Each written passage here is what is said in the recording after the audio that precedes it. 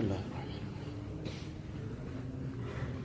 Rasulullah sallallahu alaihi wasallam on one occasion said to Hazrat Muaz radiallahu ta'ala anhu that don't ever leave out making this dua after every first salah. Reciting this, making this dua after every first salah, don't ever leave it out. So now, the manner in which this is being expressed and the detail that Muaz radiallahu anhu explained also, Nabi sallallahu alaihi wasallam took his hand and before that even said to him that I love you, O Muaz. Can we imagine Nabi sallallahu alaihi wasallam saying this to a Sahabi? What must have been his heart at that moment? So this is the prelude to it. So this is now like a special gift to somebody who is very close.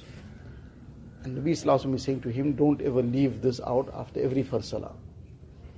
So the simple dua that Nabi sallallahu alaihi wasallam taught him, Allahumma a'inni ala dhikrika wa shukrika wa husni ibadatik. On the one hand, these du'as are du'as, they are the means of drawing from the treasures of Allah Ta'ala. But together with that, they are great lessons as well. There are three things in this dua. Nabi sallallahu alaihi wasallam is teaching him, don't ever leave it out after any first salah. Make sure you read it. It starts off with asking Allah Ta'ala's help. Ya Allah, you assist me. Allahumma inni ala dhikrik. You assist me to remember you. So, to remember Allah Ta'ala, this is something to even make dua to be granted that tawfiq of zikr. The tawfiq comes from Allah Ta'ala alone. So this is Nabi sallallahu alaihi wasallam teaching that ask for this tawfiq. And then ala shukrik. Ya Allah, you enable me to be grateful to you. And then the third thing is wa husni ibadatik, and enable me to worship you in a way that is the most best way.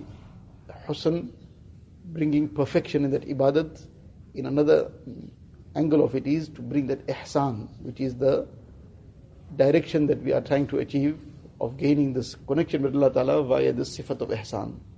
Now that is the destination, that ihsan, where a person is bonded with Allah Ta'ala. But this is the road. The road is zikr and shukr. When there will be the zikr in its reality and shukr in its reality, that will create husn ibadat. So this highlights the importance of these amal, of zikr and of shukr. And these are generally things that are taken for granted or regarded as a good thing, but not necessarily something so seriously important. Whereas this is the thing that we are trying to achieve, and these have been placed before it, because you got to drive through the road to get to the destination. So these are things to never ever miss out. And especially when the situation makes a person more vulnerable. For example, it's a holiday time, it's a weekend, it's sometime a person is out of that protected environment of the madrasa. So that's the time when this has to be increased even more, because that husn ibadat is in greater danger now. Because of all the things that happen around the environment, the effects of the environment, etc. That puts this husn ibadat in greater danger.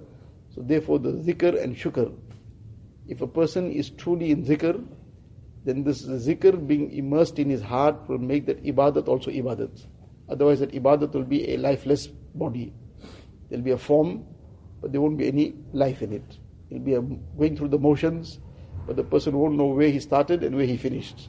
He will just be going through the motions. But if there's zikr, then that zikr will make this ibadat also zikr, and make this ibadat also ibadat. And shukr is not referring to merely the verbal shukr.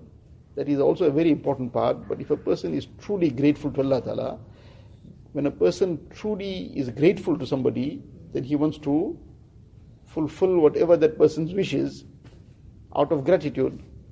So Allah Ta'ala's commands, he will now fulfill wholeheartedly, out of this recognition that Allah Ta'ala is my creator, sustainer, and everything I owe to Allah Ta'ala alone.